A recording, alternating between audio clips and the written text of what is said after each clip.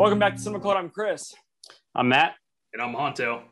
And today we conclude our Denzel month with Inside Man from 2009. Is that correct? No, you're 3 years off at 2006. Really? Okay. Yeah. 2006 is one of the best years in cinema history.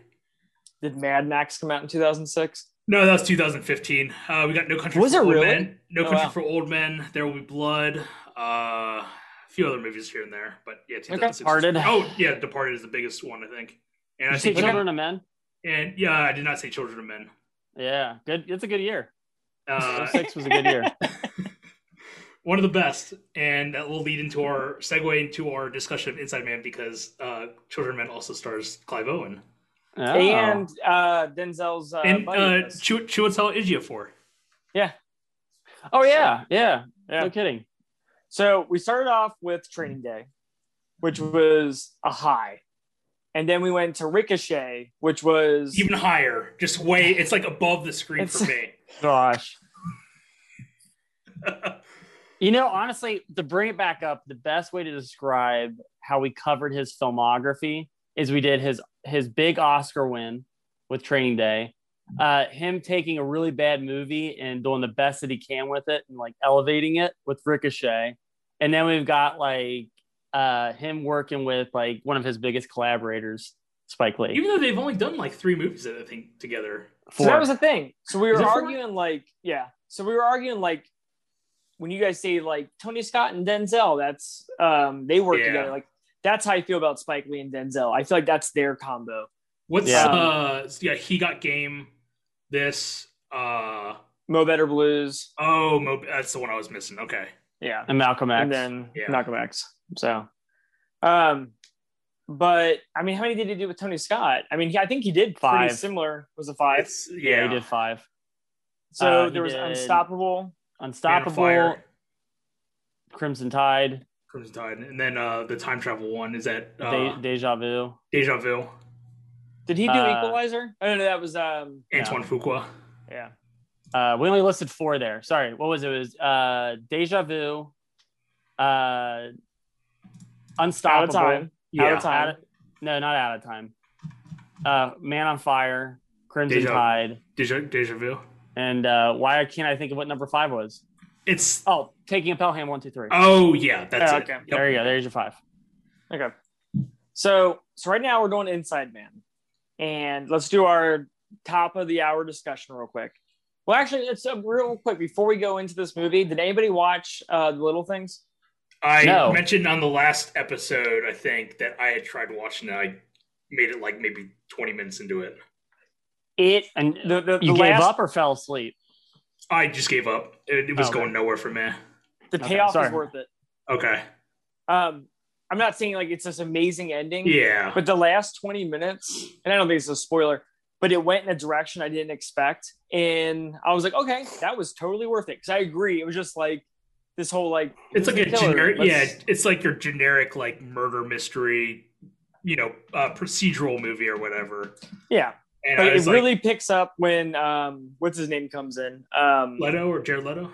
Jared Leto was awesome in it. Okay. And then the last 20 minutes, it was just out of left field. And I was like, okay, cool. So I'm not saying it's like this amazing movie, but it's worth the watch. Cool. So, and then other than what we did for the podcast, I watched Virtuosity. So, you know what movie I started to watch, and I actually am going to finish it before the end of the month. I started watching Safe House, which I saw a long time ago. That movie I think is pretty legit and kind of never underrated. saw it. It's Ryan Reynolds not being a jackass the entire movie. He's actually playing like a serious role and actually does like a lot of cool action scenes in it. Isn't it his character from Just Friends? Yeah, exactly. But yeah, Safe House, pretty cool. I don't know if you've ever seen it, but check it out. Okay. Matt, did you watch anything? Yeah, I watched, outside of what we watched for the show, I watched Glory, which I've never seen all the way through. Glory's so good. We talked about It's okay. It's okay. That ending charge is phenomenal. It's okay. I have problems with the movie that we talked about it. It kind of ruined it as I was watching it, and I don't want to spoil it for anybody who hasn't seen that movie. It's an okay movie. Now, is Matthew Broderick, does he play the role of Ferris in that movie? I usually pick movies that. Yeah, he comes up at the end of the credits and he's like, "What are you guys still here for?" He's got that mustache. Like, what are you guys still doing here? He's got his musket. What are you guys still doing? Yeah. And then I just watched today. I watched Devil in a Blue Dress. I've never seen that. It was awesome. Really? It was really. It's been on my list forever, and I found it somewhere today. We do our final episode. Really, really cool film noir. And I did some digging into it and found out it's based off 15 some books about the same character that Denzel plays, which I'm going to crack into. Really excited to check those out. And then I found out there's a TV show in the works right now. Oh, and it's basically so it's about this African American PI during post World War II LA. Okay. So it was just, I don't know, it was just really kind of a really cool story. And I read up about it, and the reviews were even though the reviews are really high for this movie, it didn't do very well. And and this is the reason why, but it was it didn't do very well because it opened up the week after Seven came out. I was like, yeah. I was like, that's probably what killed it. Two detective movies back to back. Yeah. And one of them is Seven. I mean, Seven's Did you know Denzel turned down Seven? Oh, really? Yeah. I had it for trivia for last week, but I forgot to talk about it. The two movies he turned down that he regrets was Seven, because he thought it was too brutal. Then he saw it and he totally regretted it. And then Michael Clayton, he turned down as well. Oh, wow. Michael Clayton is kind of off topic, but Michael Clayton's kind of it's like a Sunday movie, like a boring kind of movie, but it's also incredibly awesome at the same time. I've never seen it. It's a very, very, very slow movie, but there's some moments in it that are incredible, and there's a crazy monologue towards the end that's just one of the best, I feel like. Cool. Okay. Yeah, but Devil in the Blue Dress, I highly, highly recommend it. Awesome movie. It's a bummer that it didn't do well in the theaters, because I would have loved to have seen some sequels. And probably one of the coolest Denzel roles I've seen him in. Does he get into his boxer shorts at some point, confronting the big bad at the end of the movie? Or? Yeah, the bad guy happens to be a clown as well. So. I'm sorry, it was Ricochet 2. I watched Ricochet 2. Who directed Mo Better Blues 2? Or 2? Is it Spike Lee that directed Mo Better Blues? Yeah. Yeah, but he watched Devil in a Blue Dress. Oh my god! I'm so sorry. Let me look it up. Hold on. Oh man. I recommend it. I think it was really cool. Carl Franklin directed it. Okay. He also directed At a Time, that also had Denzel in it. Oh. He also directed Mo Better Blues 2. Yeah. No, 3. One False Move. He did One False Move. I don't know that. And then it looks like he's also directed part of The Pacific, the second miniseries after Band of Brothers. Okay. The more serious of the war, even though they're both serious, but yeah. All right. I'm just my computer almost fell over. You good? Inside Man, 2006. So just to I'm going to give you some context or some pretext to his current Rotten Tomato scores to see where you can put this at. So Ricochet had a 72. Training Day had a 73. What do you think Inside Man has? 87. Okay. Hanto, what do you give it? 79. 86. Wow. Is what we were looking for. Hey, yeah. So right. Hanto wins. Huh? Yeah. I didn't know why you were so excited about I was wondering the same thing, because you overshot. We played Price is Right rules, man. No, you just said it was an 86. You said 87. Yeah. You went over. Oh, we don't do Price is Right. That's stupid. We've always done it. Right. Yeah, we've always done it. That's so dumb. Don't be bitter. All right. Get better. Yeah. Oh yeah. So if Honto, so I went over. If Honto was like 3%, if I said 0%, I would have won. Honto would have won. Yeah, that's stupid. I don't like this game. What was the budget? It's bullshit. You give him the easy ones. That's a Big Daddy reference. Yeah, it is. What was the budget for Inside Man? Matt, we'll start with you. Whenever you're ready, just 10 mil. 10 mil. 10 mil. Okay. Honto, what would you say Inside Man seems low. is? I'll say like 50 million. Okay. So Matt says 10. Honto says 50. The answer is 45. So Matt, you won. You won. If you said $0, you would have won. So now the rules are okay. All right. Everyone's a winner on Cinema Cult Network. How much did it make domestically? So it had a $45 million budget. How much did it make domestically? Honto, we'll start off with you. 100 million. Okay. Matt? 120 mil. 88. Damn. We both so lost. Honto wins just because he was closer, though. What? What? I feel like Bill Murray in Ghostbusters. It's just not your day. A bunch of squiggly lines. I don't know, a bunch of squiggly lines. So worldwide, it was released internationally. So we have made, what we got, 88 domestically. How much did it make worldwide? Matt, we'll start off with you. 200. $200. Honto, what do you got? No. 90 million. What? Okay. So Honto thinks it only made. It's too late. Yeah, I remember. Yeah, I made the same mistake last time. Okay, you're playing against Chris. 150 million. You're playing against Chris's rules, and they're nonsensical. It's price is right. Worldwide, 186. Nice. Oh. So this was a hit for sure. And a much needed hit for Spike Lee because Spike Lee has a very interesting career because he comes out with some indie films. Do the Right Thing's huge.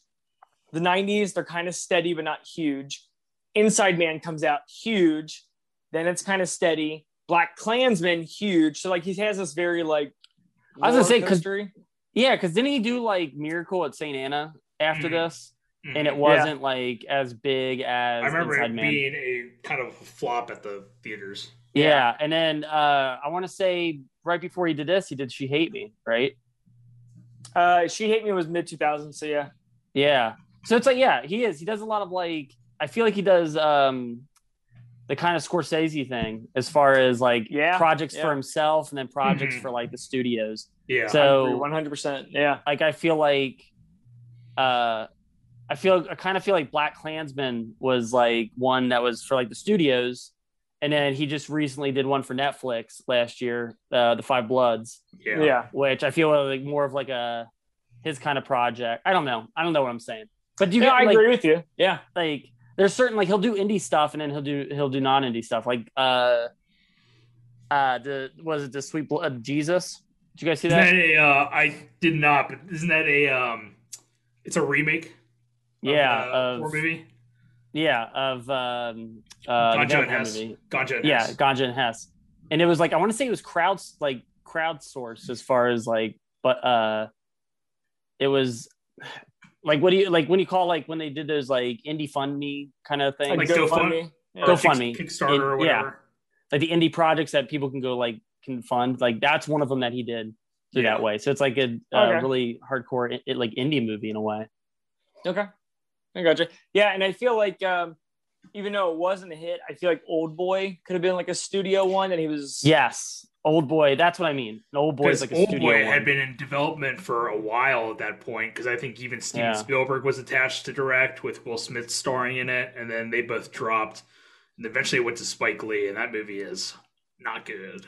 Really? It's okay. Yeah, it's just. I just think that it's just overshadowed by the fact that the original is incredible. Like. Mm-hmm. Yeah. Can't really compete against it. No, you're right. So you know what? I take it back. Okay. It might have been Chirac that was I was gonna say I think Chirac was the one. Oh, okay. Yeah, where it was like produced by fans. Yeah. Okay. I follow you.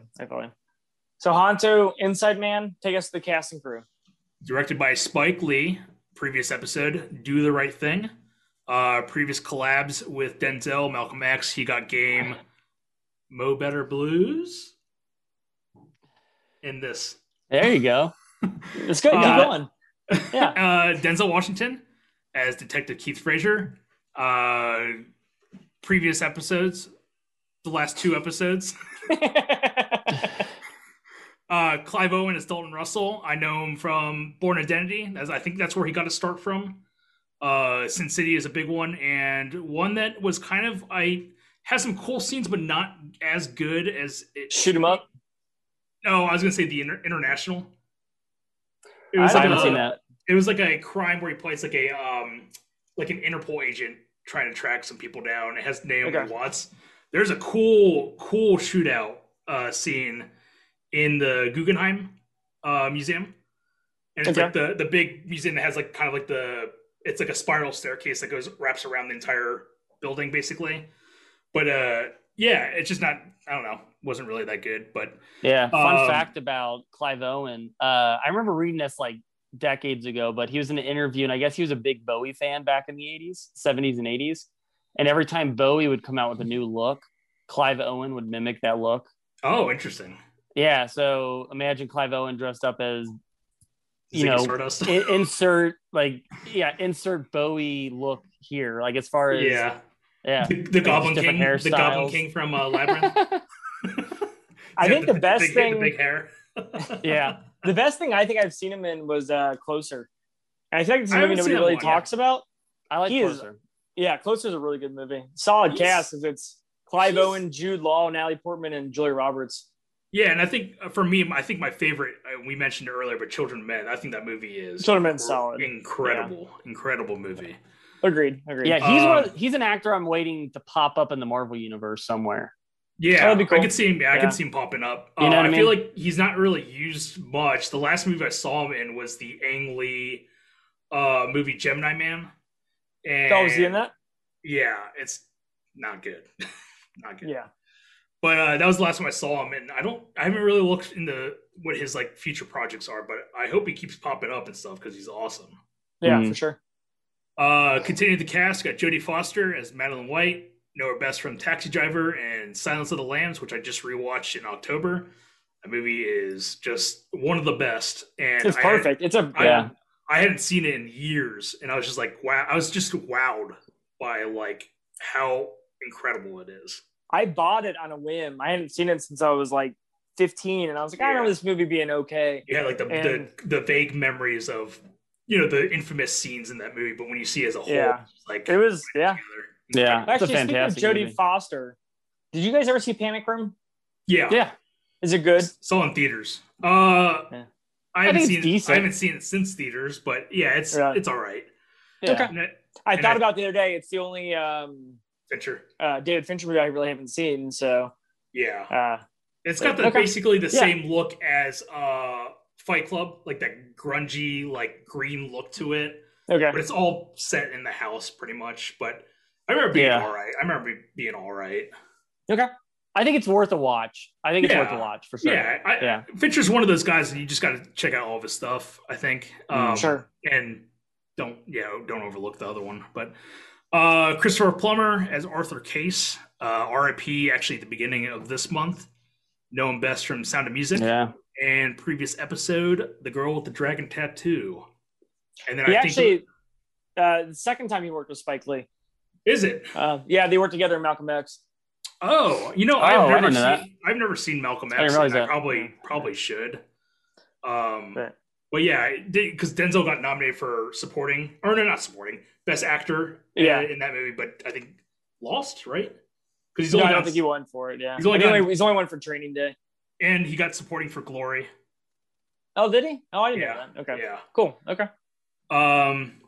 And then got Willem Dafoe as Captain John Darius. Previous episode, Life Aquatic with Steve Zissou, and lots of other Wes Anderson movies. And Antichrist. Antichrist, yeah, that is a tough watch. It's a very, very, very tough watch. I didn't get to see it, but there was supposed to be a Super Bowl commercial where his character from Antichrist comes back. Like he's in the commercial. Sorry, his character from. I didn't get to see it though. Yeah, I totally forgot about it. I don't know why you're both just quiet, staring at me like, "Are you kidding me?" Freaking kidding. I don't even know what they would do as a Super Bowl commercial because I don't know either. I didn't get to see it. They really put that character through a lot in that movie. Fun trivia about him and Spike Lee. I guess they both attended a play of Julius Caesar where Denzel Washington was performing in it before this movie. And they were both standing at the urinals at the exact same time during intermission. And Spike Lee was like, he said to William Dafoe, he's like, we should work together. And William Dafoe was like, yeah, we should. And then the next movie they made was Inside Man. That's so cool. What a cool way to... That's cool. Next time I'm at a urinal with somebody, I'm going to be like, we should work together. Okay. Continuing cast, we got Chiwetel Ejiofor as Detective Bill Mitchell, best known from 12 Years a Slave. I first saw him in Serenity, which is an awesome movie. Continuation of Firefly.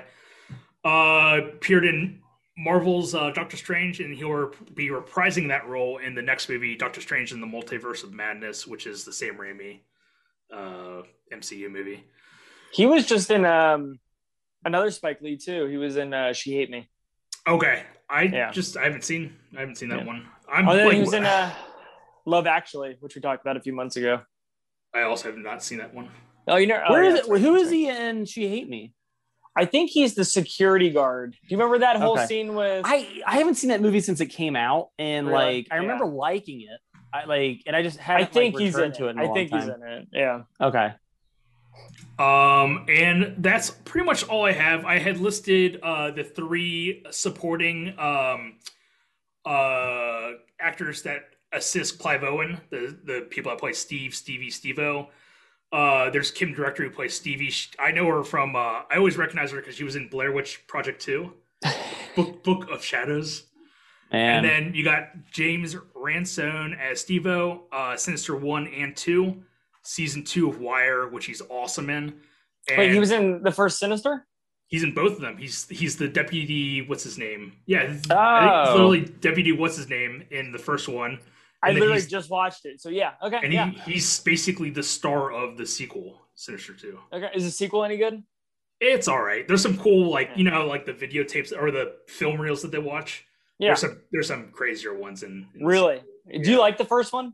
Yeah, I think it's pretty cool. I think it's good too. Yeah. A few years ago, they actually did a screening at the downtown, and we got to watch it with basically a crowd of people, and it was fun watch. That's awesome. Okay, cool. But yeah, season 2 of The Wire, which he's awesome on. I don't know if you guys have seen The Wire. Great show. That's on my list to watch. Everyone tells me to watch it, and I just haven't gotten around to it yet. It's one of those shows where it's like, from episode 1, they really just throw you into the story of The Wire. Yeah. You don't know who they are, who the character names are, that you just got to learn it as you watch it. But once you get the rhythm of the show, it's really, really good. Okay. Especially because every season, it follows the same characters here and there, but they focus on different portions of Baltimore. That's right. But the story culminates into the big season arc, basically. But yeah, we know him because we did a previous episode in Chapter 2. He plays Eddie Kaspbrak. Oh, yeah, really? Yep. Okay. Wow. So, I had no clue that was him. Yeah. So. Oh, okay. That's all I have for cast and crew. Who? Not to put you on the spot, who wrote this? I don't think it was Spike Lee. It was not. It was Russell Gurwitz, and he really only had one other feature film, which is Righteous Kill, which is a Robert De Niro and Al Pacino vehicle, I think, which was a box office flop. It was, yeah. So, okay. Well, let's go through Inside Man. I feel like Inside Man is going to be hard to talk about because it's so back and forth, and this happens, this happens. It's a lot. So I don't want to go scene by scene. Yeah, especially the first 20 minutes, is very back and forth on just different, just kind of getting you set up for just different things that's going to happen in the movie, Mm-hmm. Pretty much. So when we talk about it, I'll set the scene. And if you want to interject, if you find something really cool about that scene. So basically it starts off with, I was going to say Colin Farrell. It starts off with Clive Owen, and he's got this team that's robbing his bank. I will say, just from the get-go, this movie looks so good. Yeah, it's incredibly shot. It's really, really good looking.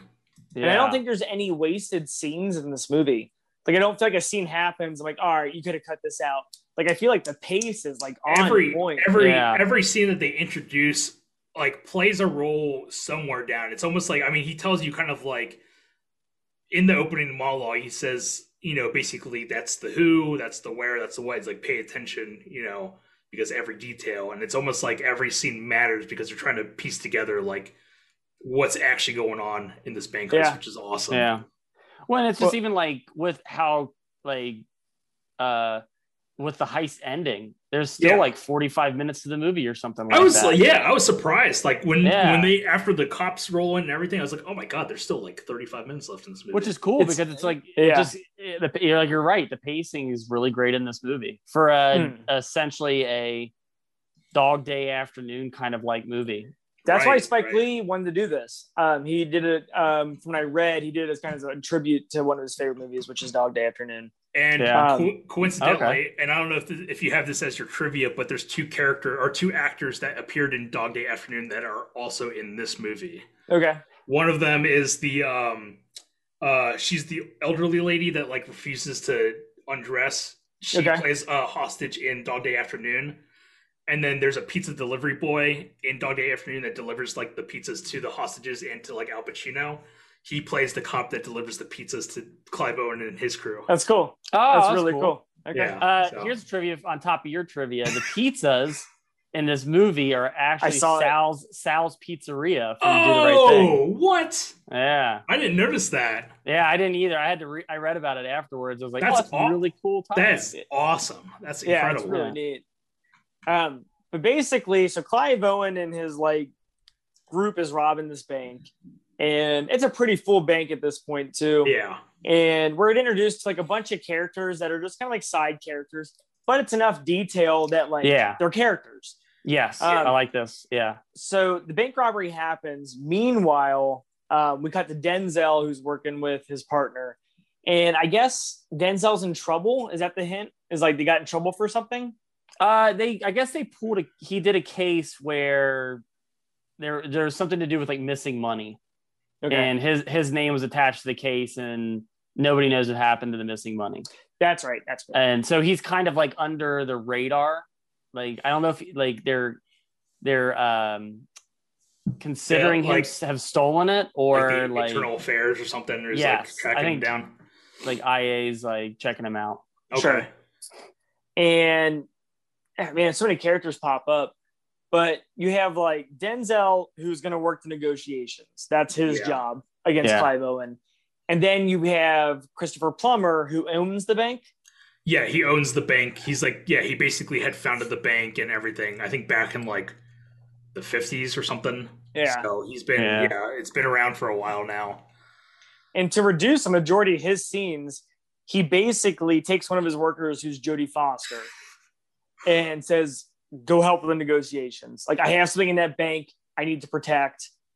Go. His reaction is, I was like laughing because you kind of, I mean, granted, you don't really know it until the end of what's going on, but you know something's bad because the secretary walks in and says, there's a robbery at one of your banks. He's like, oh no, that's terrible. And she said, it's at this location. He's like, Mother of God. It's kind of awesome, especially when you find out what's going on. You're like, he's in deep shit right now. Yeah. And so he sends Jodie Foster to like help the negotiations. Jodie Foster is awesome in this movie. Her character is garbage. Oh, like garbage. You hate her. Yeah. But I've never really seen her in anything like this before. So every time she was on screen, I was totally like intrigued by her character. Especially when she does really good. Oh, go ahead. What exactly does she do? Is she like a fixer? Is she like a fixer for like different? She helps basically people get out of trouble. Essentially, something like that. I think. I don't know. I think they keep it very vague, but at the same time, I'm like, and now I'm questioning it after watching the movie. I'm like, what was her job? What was she supposed to do? Right. Yeah, she's basically a fixer, quote unquote, to basically try to get like diffuse the situation and protect whatever gets stolen from that bank. Okay. So she's, I mean, to make a connection to what we were talking about earlier, Michael Clayton's a fixer, and that's basically what the movie's all about. It's about him trying to fix a situation. Okay. That somebody got into some deep shit, and it's just following him and that kind of stuff. But yeah, they're basically the same kind of character, essentially. High-profile clients, getting them out of trouble, basically. Okay. So he's basically playing his character, George Clooney, from Roseanne. Is he a fixer in that movie? He's like a plumber. He's trying to fix the family. Oh yeah, yeah. They keep yelling keep playing poker and yelling at each other in the opening credits.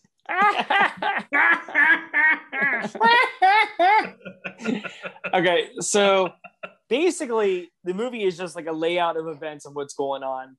And like I said, I don't want to go through every single detail because there's a lot of details in this movie. Yeah, it keeps intercutting. You know, you got your heist, and you got the main plot with the heist and everything, but every once in a while it cuts to a flash forward where Denzel and Chiwetel Ejiofor like they're interviewing the hostages, and it's like definitely shortly after the heist because everyone's complaining and all that stuff.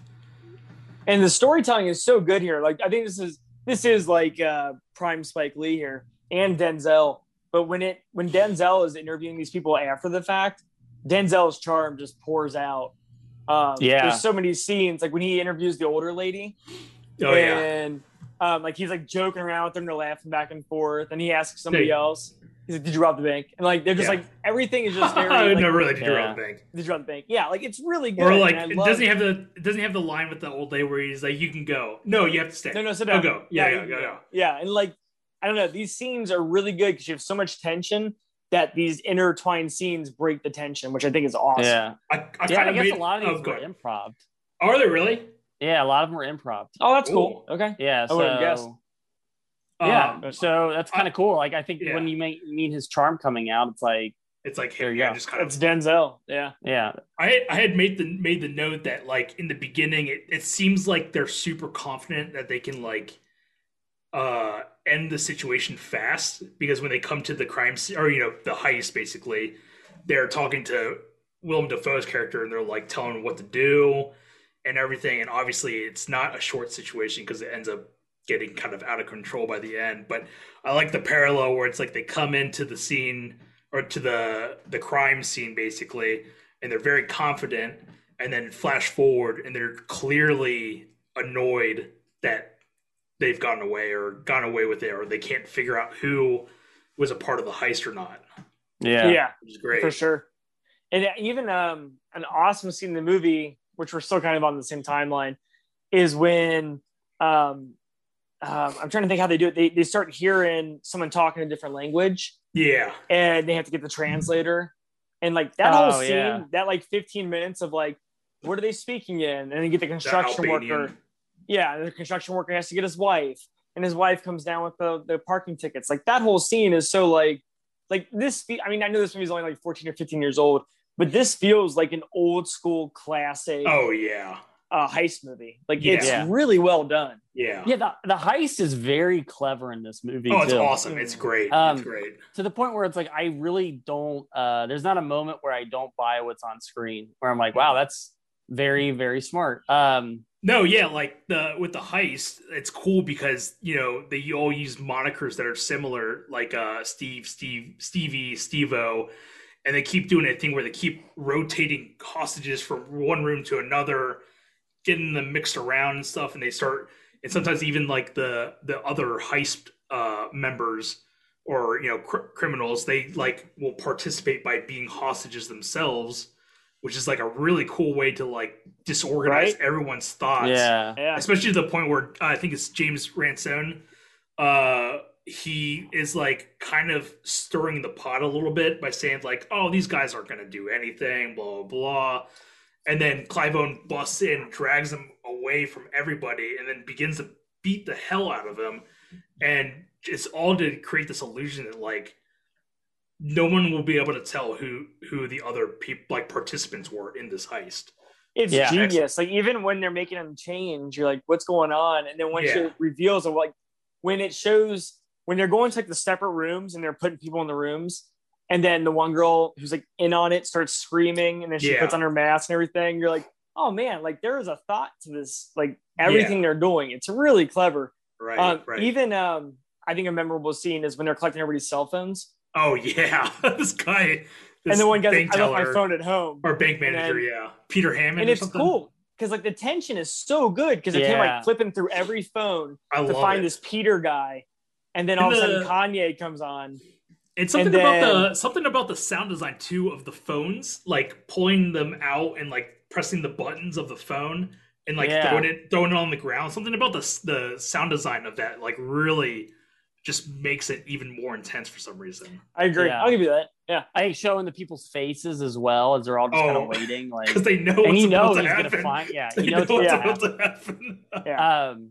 But I tell you what, though, like we can talk about this, but as far as like the movie feeling dated because of the technology, and I know what you're gonna get at. Okay, go ahead. It's weird because it's flip phones and flip phones like those ones we had in the early 2000s, like Nokia or like Razr, Motorola Razr phones. Yeah, you know?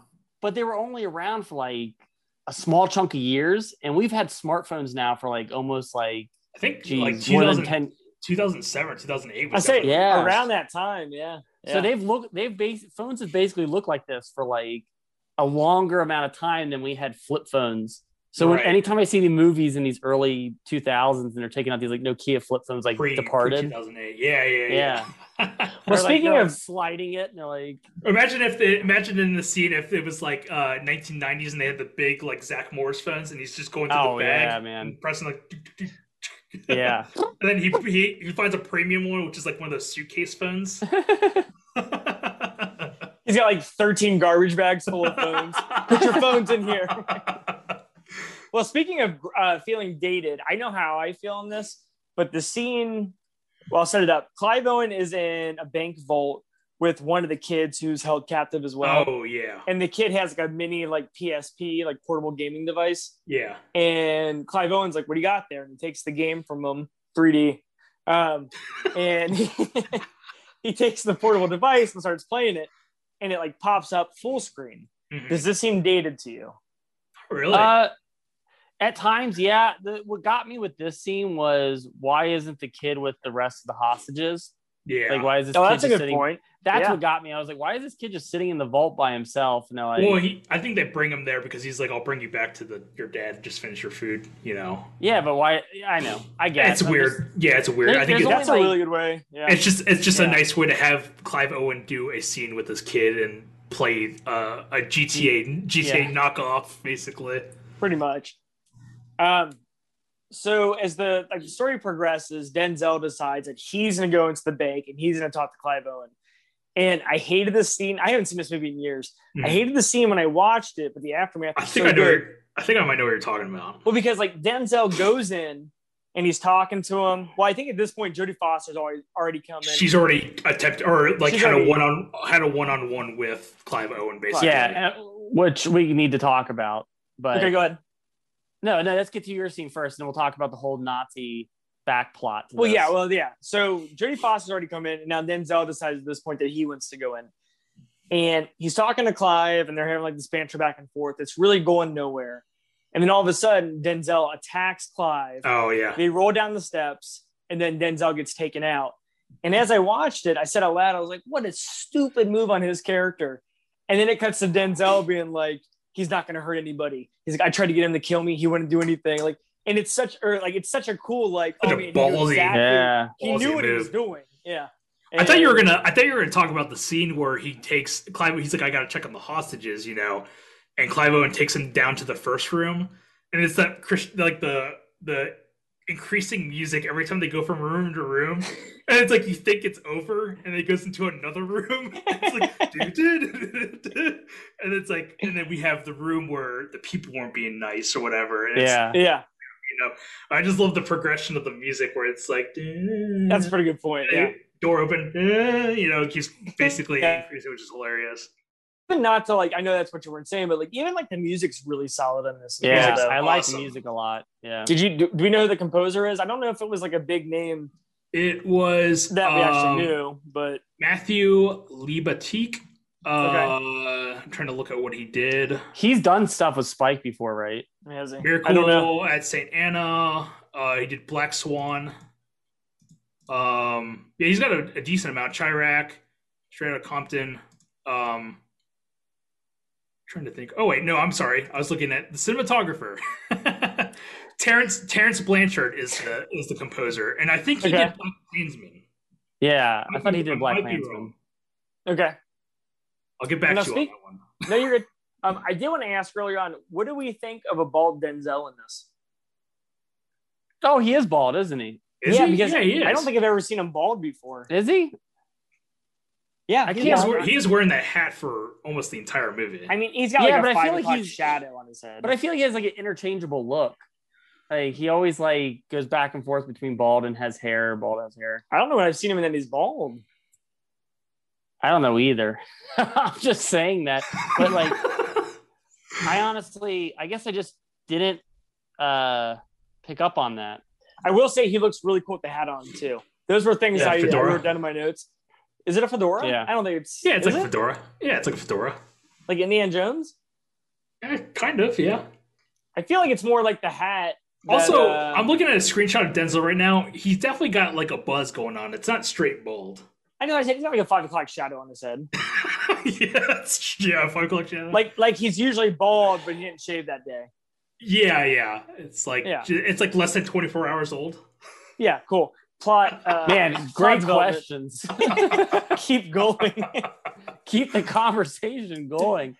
Right, so let's talk about the Nazi backplot on this. Go for it. So at one point, Jodie Foster comes in. She talks Denzel into letting her into the bank, and if he lets her into the bank, he will be promoted to first detective, which he wants to get to.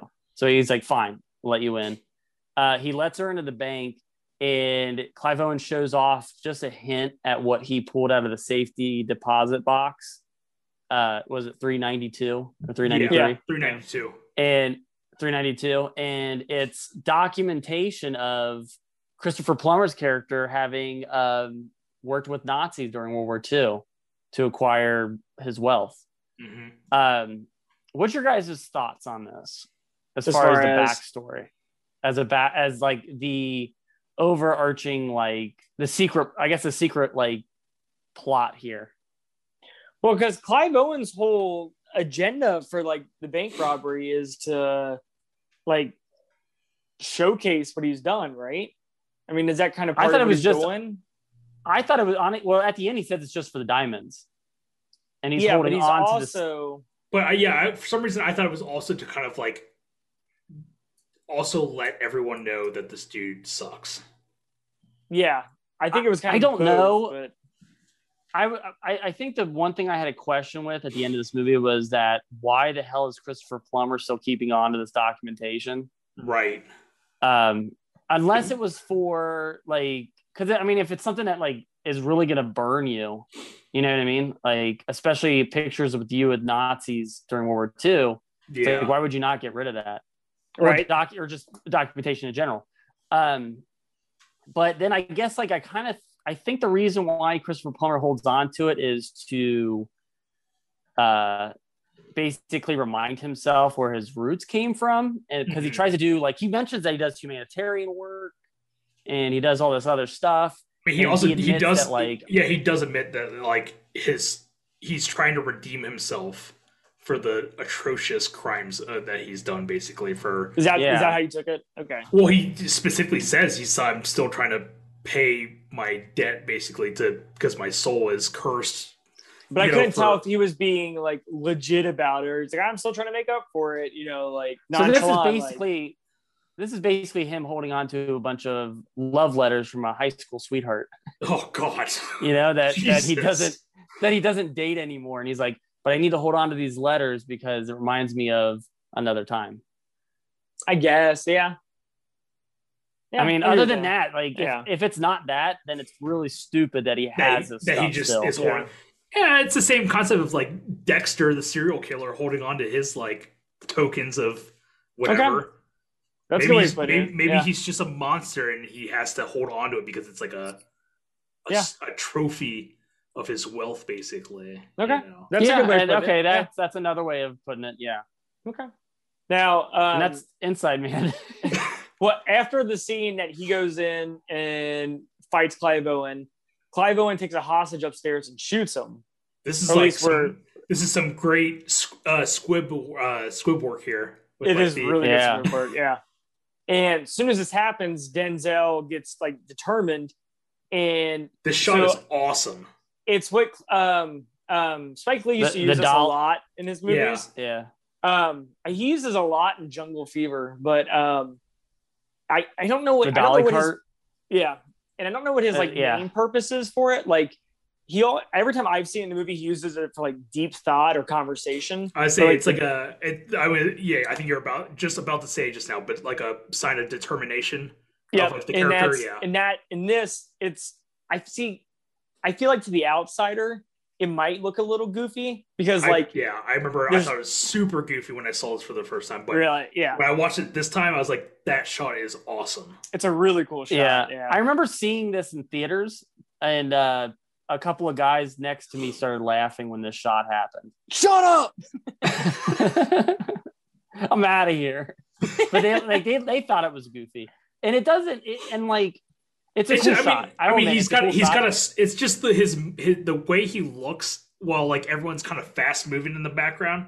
He just looks serious as he's like obviously not walking, and he's like zooming forward. So it's really funny looking, especially since they haven't done it earlier at all in this movie. But I think as a whole, when it takes you out of the movie like that, I think it works pretty damn well. Well, and I think the reason why it feels like kind of out of the ordinary in this is that like Spike Lee's a very stylized director. He puts a lot of this kind of stuff in his own movies. And I would say like Inside Man is like definitely his movie, but it's definitely one of his less stylized movies for sure. This is definitely a very studio, I feel like. Yes. And this is like the one shot that like set like that's like his kind of like signature. Signature one signature. Yeah. So Denzel ends up like charging the bank, and then they decide like, all right, we need to do something. We can't just sit here any longer. So there's this really cool scene where they're like, well, if we go in this way, this could happen. Oh, this is cool too. Yeah. So it's like they're playing out their thoughts. Like you're watching their thoughts live, which is really cool the way this is done. I absolutely love this. I remember because I haven't seen this movie in years, but I remember when I watched this last night, it took me out of it. I was like, wow, they just killed a lot of people. And I don't remember anybody dying in this movie. Yeah. But all this different scenarios of like, if we do this, this could happen. And it's like really cool how they, instead of just talking about it, they basically play it out as if it were happening. And it's cool to see it unfold like on screen. Mm-hmm. Yeah. I agree. And then they end up deciding that they're going to go charge in. And before they charge in, I want to bring this up because this was somebody on the cast of Creed didn't bring up. But I think I know what you're about to talk about because I have it in my notes. Well, it was one of the guys that works with William Dafoe. That's one of the cops. Daryl Mitchell? The wheelchair. Yeah. Is that what you're talking about? Yeah. I think so. So there was a guy, he was in Galaxy Quest. Yeah. He's the pilot, the kid pilot. Yeah, and he was on the show Ed. Oh, okay. And got into a motorcycle accident. Now he's in a wheelchair. Yeah. And he's actually in the wheelchair in this. Oh, I didn't realize that happened. Right? I didn't realize that happened before this movie. Yeah, I knew it had happened, but I didn't realize. Yeah, I didn't. I can't remember what else he's been in. I feel like he's had a pretty decent resume. Yeah. But yeah, so I was just thinking about him. That just popped up in my head. But before they go charge the bank, all the hostages end up getting released, and there's this big chaos. And then what they end up doing is, I feel like this is what would happen in real life, is they take the hostages and they take pictures of each one, they make them state their name, and they put them on a bus because like they have no idea who's documenting everybody. I feel like that's violating somebody's rights. 100%. But I feel like this is what they do because they don't know. Like, what do you do? Yeah. So they charge in chaos on this too. I love like just the chaos. Oh, kind of I mean, after the whole the part where they play out the different scenarios, they basically settle on using rubber bullets and shooting them in the head, and everyone's like, "Okay, yeah, that sounds like a great idea." Yeah. And they end up doing that, and you're just like horrified that they're just shooting everybody as they come out of after they come out of the bank, basically. So is that what they end up doing? Is going in and shooting people? Because it's hard for me. I can't remember. The people come out because they, when they say what they're gonna do, Denzel's like, "We got to go in now." And then Clive Owen, because they have like the listening devices, they realize that's right. Like, we're gonna go in, and Clive Owen's like, "Shit!" And then that's when they throw the smoke bombs or the smoke grenades, and then like tell everyone to basically run out. And then they end up after everyone is clear, they run into the bank and find out nobody else is there. Yeah, and it's pretty much this big empty bank, and they found like the squib for when the hostage was killed, and like they have nothing. They absolutely have nothing. I love this because it's like they find like all the clothes. They find that the guns weren't even real; they're all plastic guns. They find the squib in the bathroom, and it just keeps like developing as far as like they got duped so hard on this. Yeah, we've got nothing. Yeah, dude, I'll tell you what. Like after watching this, Denzel Washington is like his character is completely like aloof this entire movie. Yeah. Absolutely. And like I don't really think he ever really figures anything out. I think he kind of has ideas about what's going on. I said, if anything, he finds out about Christopher Plummer at the end. Kind of. Yeah. Well, he tells the Department of like basically war crimes that this this dude is but he's still it's like he still doesn't know though. I feel like he doesn't fully know because he goes to Christopher Plummer and he calls him out, but he's like there's something in that box. I'm gonna find out what's in the box, and he finds the ring, and then he goes to the mayor and he's like, I don't know, contact war crimes, and it's like because I guess how old the ring is, so he still kind of doesn't know. And then even like when he gets like everything that happens to him, it's like he's always like the last person to find out, you know? I mean, he's kind of like the Jack Burton of this movie. Like he thinks he's like the hero, but he's not really like doing anything in the movie. Everything's by accident. Kind of. Yeah, like he kind of falls right into Clive Owen's plan as far as like. Well, even to the point where it's like, oh, we're going to get the drop on them. We're going to deliver those pizzas with some listening devices, even though Clive Owen had delivered a listening device previously when they sent the guy out with the which you don't even think about, which is such a cool thing. That's cool. That's really cool. Well, going back to when he goes to the mayor at the end with the ring, I remember this getting a really good laugh at the theaters. But as he walks into the dining area, I wrote this down. The maitre d' is like, "Sir, can I have your hat?" He's like, "No, get your own." And he keeps walking, and it's such like a quick like. I love it. It's just like what's cool about it is it's very unexpected. Like you don't expect humor at this point, and I feel like that's when humor really lands like that. But yeah, this movie, not to like wrap it up so soon, but he goes to the mayor, and then Jodie Foster ends up talking to Chris Plummer, and their whole exchange right here at the end is very like, I mean, it's dark because she's like, she knows what he's done, and he's kind of like, well, I got to make up for it, and then she has an awesome one-liner about, I have to go find an apartment for Osama bin Laden, and she's like, and he's using you as a reference. And you can tell this like pisses him off. And I don't know. And that's the thing. This movie ends so strangely because there's no real resolution. I feel like, it's weird because it's like, and that's what I mean. Like, I feel like Denzel Washington doesn't really solve anything at the end. He kind of like he becomes first detective like by making that deal, and then they help him. I want to say there was a scene with him and Jodie Foster at the end, and I want to say they pay off with all that money that he was supposed to have like lost.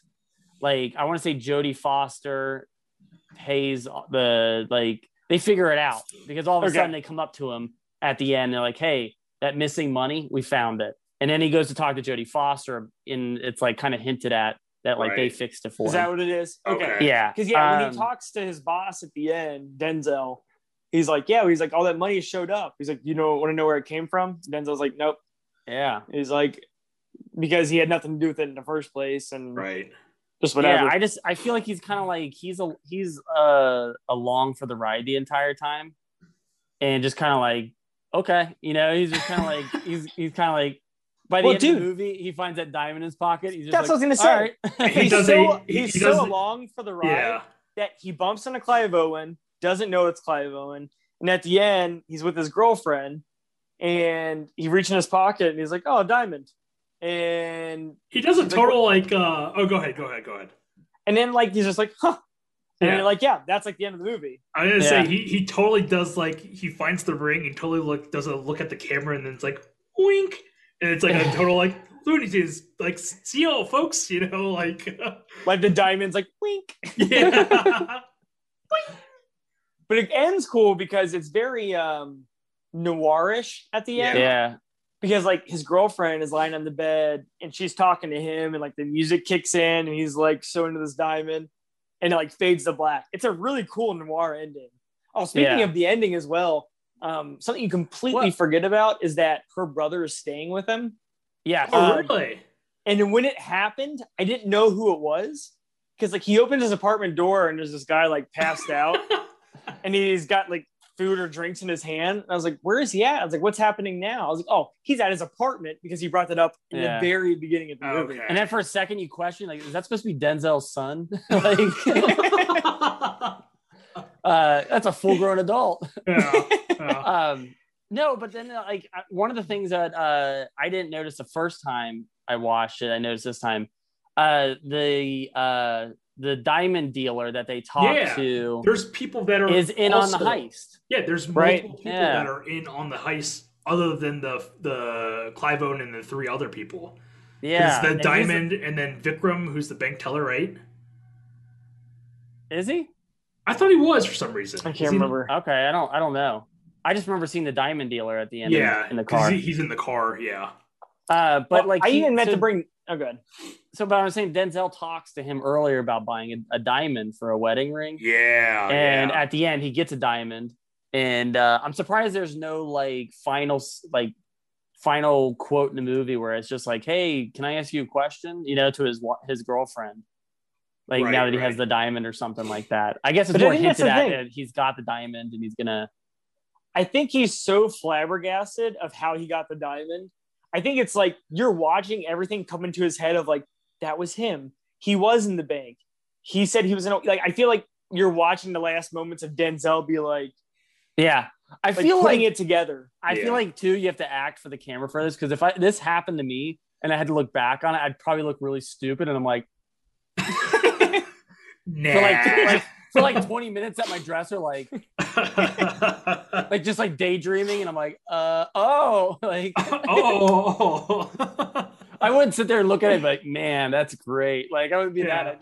I probably have a really stupid look on my face as I'm trying to remember where it came from. Where did this diamond come from? That reminds me, this is totally off topic, but there was a video online of this guy who's like, yeah, this is what everything's going to be like when we're not wearing masks anymore.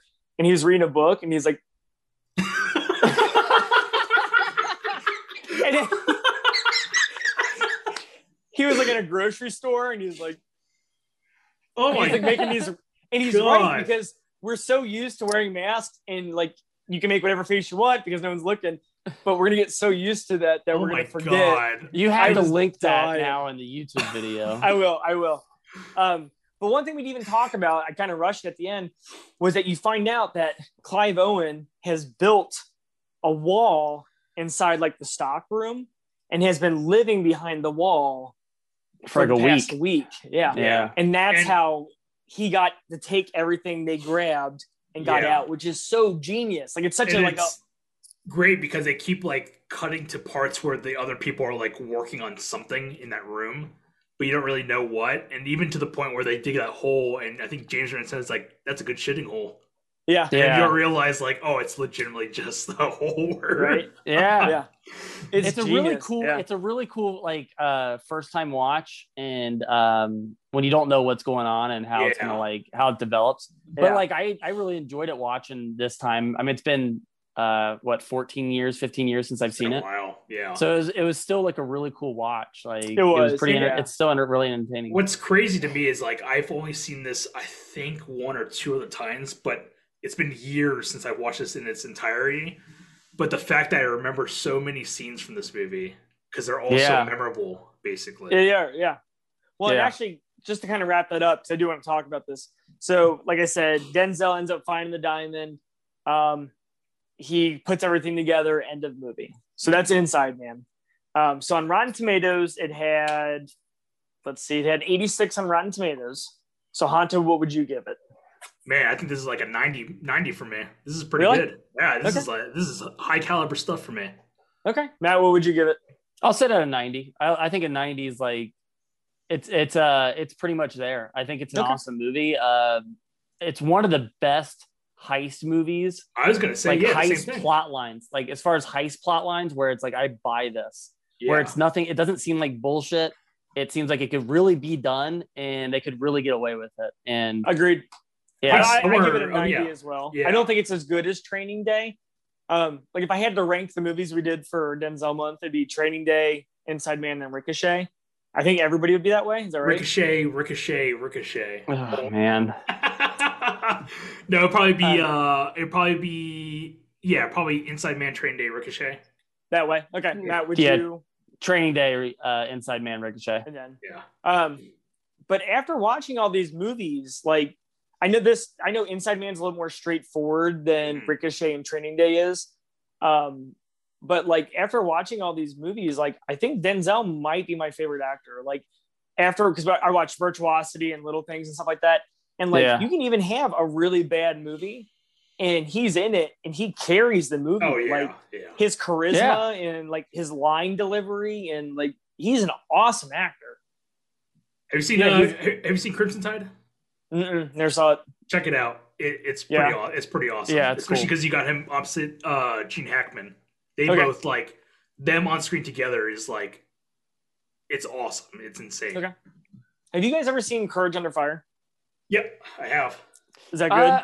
I back in the 90s. Yeah, I saw a long time ago, but that's kind of I think where Matt Damon got his start is on that movie.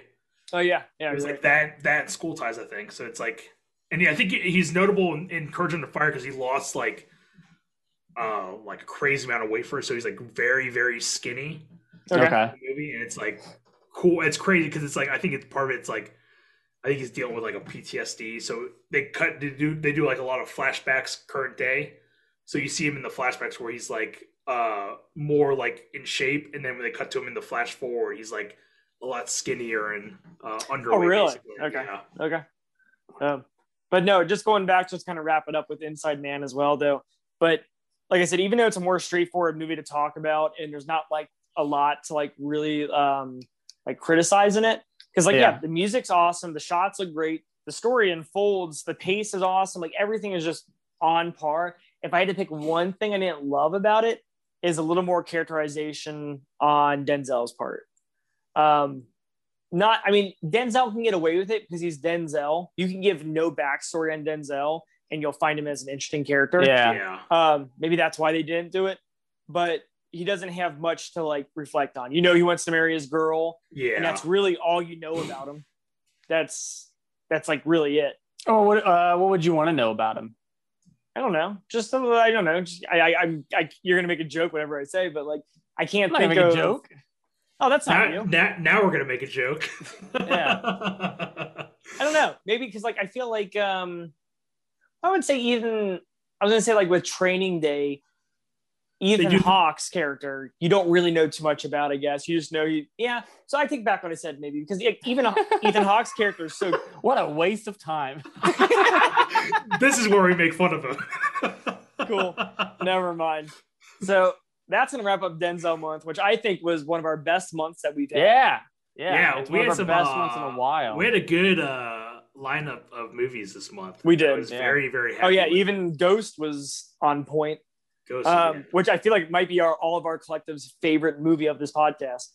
It's great. But we have an awesome It's rare that we all agree. It's true. We have an awesome March coming up. We have decided that for martial arts, this is like perfect. We're like all excited about this. We're going to start off with Karate Kid, the original. And then we're going to go into The Matrix, the original.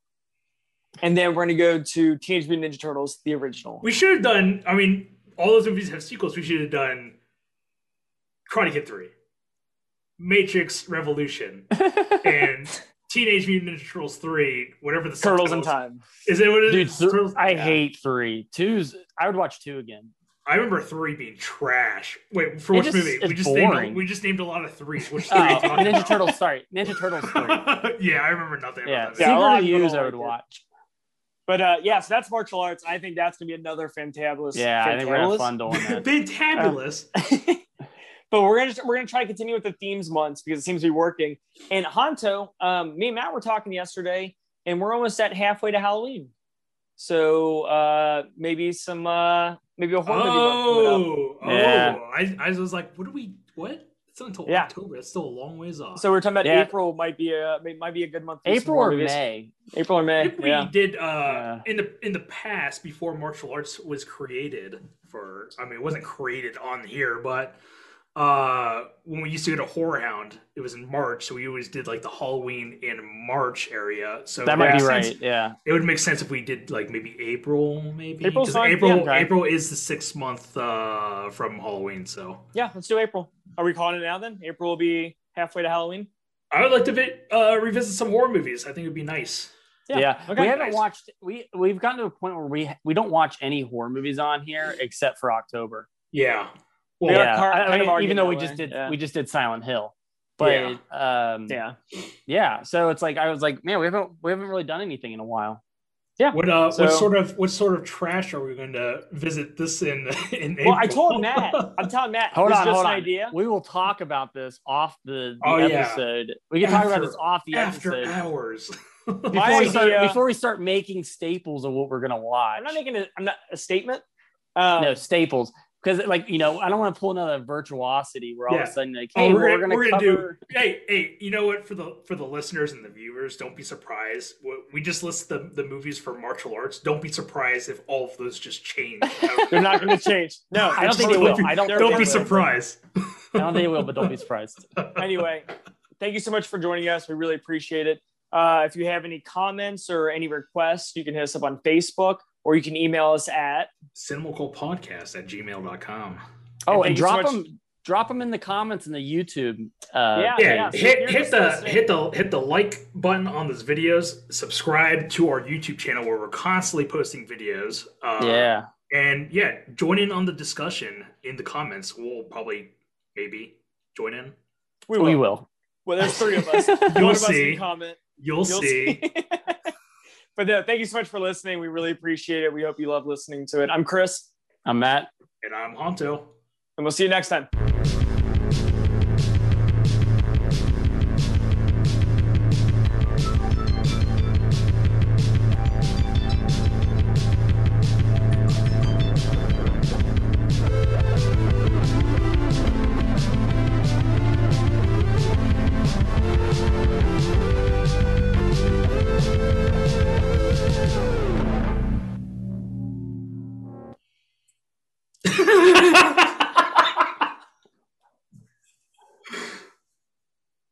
Okay, I'm good if you guys are. Are you on an iPad? Do you have an iPad stand? Yeah. That's cool. I'm using like 4 Stephen King books. I'm not shitting you. I totally believe you. I think all you need is the stand and Under the Dome, and you'll be good. That should be. Yeah, actually, I only got 3. I got Christine, It, and Dark Half. Nice. Oh, okay. Nice. Yeah, It's doing most of the work. I say it is. Is that Stephen King's novella right there? This is what I'm using. It's The Mist.